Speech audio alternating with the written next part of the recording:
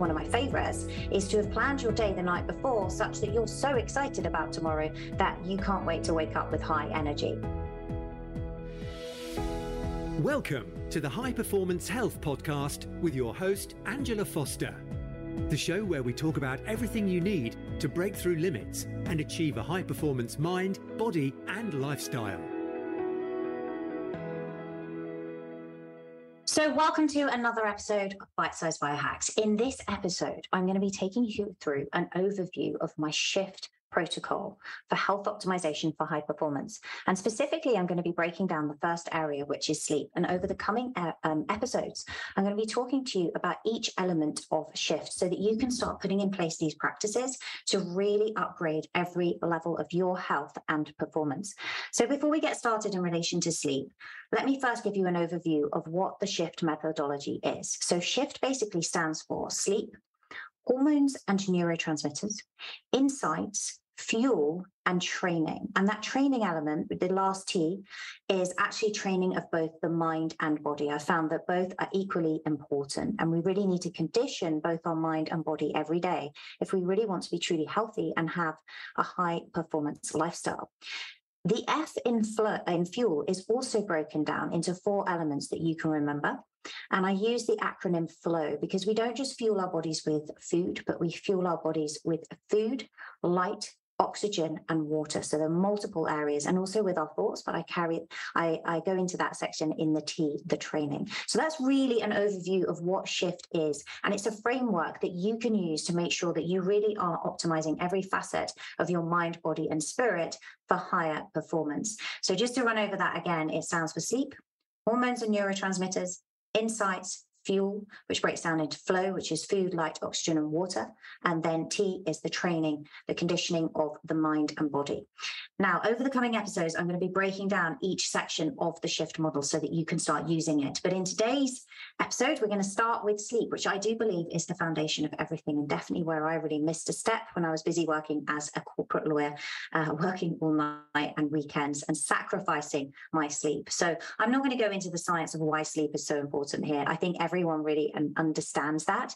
What I want to do is give you some actionable steps that you can take to really improve your sleep and move the needle. And if you're tracking it with a device like Aura or a Whoop strap or a Bio strap or something like that, then you can begin to look at the metrics and see, when I start putting in place these things, is my deep sleep improving? Am I seeing improvements in REM sleep? Is my overall length of sleep lengthening? Is it shortening? Am I just been getting smarter about my sleep and optimizing it? Because it's not always about sleeping longer, but actually it's about sleeping smarter as well. So the 3 biggest problems that I see in relation to sleep, why I think people are not getting a good night's sleep, barring, things like hormonal issues, particularly around perimenopause, there are 3 key reasons that I see. And the first one really is that people tend to procrastinate sleep. And that's often why they're not getting enough. So what do I mean by that? I mean, they put it off. And that's because we have the lure of things like Netflix or just, chatting to our partners or our family or friends in the evening. And I think we also underestimate how long it takes to get kids into bed, to get ready for bed. And often we end up going to bed later than we really planned to. And we don't want to procrastinate sleep. But it is very difficult to use self-discipline at this time of day because we know that at the end of the day, willpower has really waxed and waned. We don't have much left. And so what I would say to you is to avoid procrastinating sleep, you want to create something exciting or something, maybe not exciting because that's a bit too motivational, but something that is appealing, should I say, that makes you want to go to bed. So that could be a snuggle up with your partner, could be a great book, providing that's not keeping you awake, or it could be one of my favorites is to have planned your day the night before such that you're so excited about tomorrow that you can't wait to wake up with high energy. But don't procrastinate sleep, because I'm going to be honest, unless you are a night owl, which you may well be, nothing great gets done after about 9 or 10 p.m. Nothing great really gets done after about 9 or 10 p.m. That is obviously different for night owls. Some people are extremely creative at this time. Definitely not for me. You can do questionnaires online to find this out. Dr. Michael Bruce has a very good set of questionnaires about whether you're an early morning type, a lion as he calls them, or a wolf, which is a night owl, or some of the other types. You can also do a DNA test, which is the easiest way that I've done, because it also gives you a whole host of information, not just on your chronotype, on your stress, on your power, strength, endurance ratios, on your nutrition, how sensitive you are to things like fats and carbs. And that's very easy to do. And if you want to find out more about how you can test your DNA with literally a 60-second saliva test, then just head over to angelafosteracademy.com/DNA, and you can find out more about it there. But assuming you know your chronotype, you'll know roughly what time you should be going to bed. And again, this is something you can test and play with. But the key thing is to not procrastinate sleep. And so give yourself something to look forward to. When you start to associate how much better you feel the next day when you have a good night's sleep, you're in turn more likely to go to bed a bit earlier as well. So set yourself up, bookend your day, plan your tomorrow so you've got something to look forward to. You're more likely to go to bed earlier. The second thing is anchoring. This can be an issue. So we anchor certain emotions with our behaviors and they can quickly arise. And sleep, unfortunately, is one of those. If you've been in bed where you found it really, really difficult to sleep, it can quickly lead to a neural association with your bed being the place that you can't sleep. I've had this with my children as well. It's something you have to work around to get over.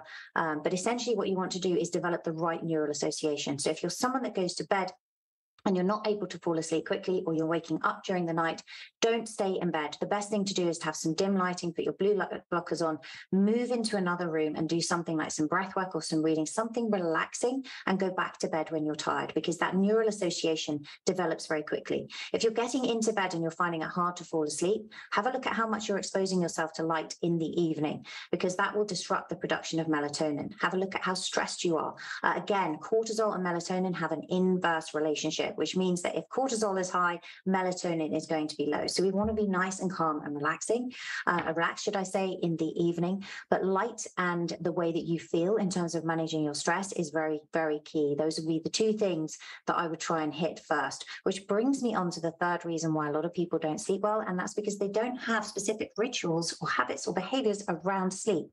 I would encourage you to develop some really good set of rituals or practices that you do that sends a message to your mind and body that it's time to start getting ready to sleep, so that you start conditioning the mind and body that sleep is going to come over you very shortly. We're super good at doing this with our children. You know, once we have that baby, we basically create a lovely, beautiful, relaxing evening routine because we as parents want to get them into bed and get some sleep. So we give them a warm bath. We snuggle up with them and give them cuddles. As they get bigger, we read them a story. And very quickly, what happens is the moment they go into that bath, they become conditioned that bedtime is coming. And what you'll notice is your baby or your toddler goes down a lot easier. We need to do the same things for ourselves as adults, whatever that evening routine is. It could be that you do have a warm bath. Many people enjoy a cold shower. Lots of people prefer a bath and, you know, add some Epsom salts and so magnesium salts and some essential oils like lavender can be very calming. Lighting a candle, maybe doing a bit of yoga, something relaxing. Agreeably, this is very difficult if you're a parent like me who has children who are sporty and you're going round to swim clubs and different things in the evening. So it may be that not every night you can do this, but you create something shorter, some form of routine. If you're watching this on YouTube, you can see my red light behind me. Something that I love to do earlier in the evening is actually to do a red light therapy session and then put my blue light blocking glasses on. This really helps tell my body, particularly in the height of summer when it isn't getting getting dark early here in the UK, that I'm kind of creating that sunset experience. So I will sit in front of my red light, maybe do some breath work. I'll book in my day. I'll write in my journal. I'll record my daily wins, the things that I'm looking forward to the next day, how I can make tomorrow even better. Now, I don't face the light if I'm doing this, if I'm writing in the journal. I actually have my back to the light because it's too stimulating on the eye. That LED light in the evening is going to be too stimulating on the eye. So if you want to sit in front of it, then I would do some meditation or breath work or just sit there calmly, listen to music, or even just be quiet for a few minutes, which we don't do enough, but put a sleep mask across the eyes and then remove that after the session and then put on your blue light blocking glasses. Otherwise, you can do it with your back turned to it. Which is better as well. So that would be my evening routine when I'm at home and I have time. And then I put on my blue light blocking glasses. I religiously do this because that helps me to produce more melatonin. I love the lights and the blue light blocking glasses by Red Light Rising. You can see the links to those in the show notes, but that's part of my routine. routine. But a big thing is I will always book in my day and journal. Sometimes, I mean, I do take supplement-wise. I'm not big on supplements at bedtime. I do religiously take magnesium every night. Again, you've probably heard me talk multiple times about Bioptimizers. Why? Because it's got 7 different forms of magnesium and you don't know which ones you're deficient in. I've had clients who take this. They love it so much. They can't stand it when it goes out of stock. I think it's an incredible product. And as you know, I take it sometimes during the day, particularly if I'm having a particularly stressful day as well. But I take that every night. I also like to take some reishi mushroom, very relaxing and calming at night as well. And that really helps to up-level my sleep. If you haven't listened already, go back and listen to Tuesday's episode. It's episode number 163 that I did with Simon Salter, the co-founder of Dirty World. Dirty Mushrooms are a great mushroom band, ones that I love. And he goes into all the different types of mushrooms there and when to take them.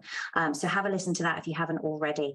The other key thing to mention in relation to sleep, without going into too much detail, because this is a bite-sized episode, is just make sure you get access to sunlight early in the day. The earlier you go out, the more you're going to bring that circadian rhythm a little bit further forward to enable you to go to bed earlier. So, and one thing we do know is that if you can go to bed by about 10:30, that really seems to support adrenal function, and that's important. So if you want to really, really perform at your best, if you want to detoxify effectively, if you want your organs to be working properly, if you want to have great energy the next day, great skin, because human growth hormone is produced at night and helps support healthy looking skin and give you that glow. If you want to really look after your smarts and make sure that any buildup of things like tau protein and beta amyloid plaque that's been associated with dementia is cleared overnight, then nailing your sleep is key. I personally track mine with my Oura Ring, but I would suggest that you really, really focus on it. You can't really change what you don't measure. So measure it in some way, even if it's with a free app like Sleep Cycle.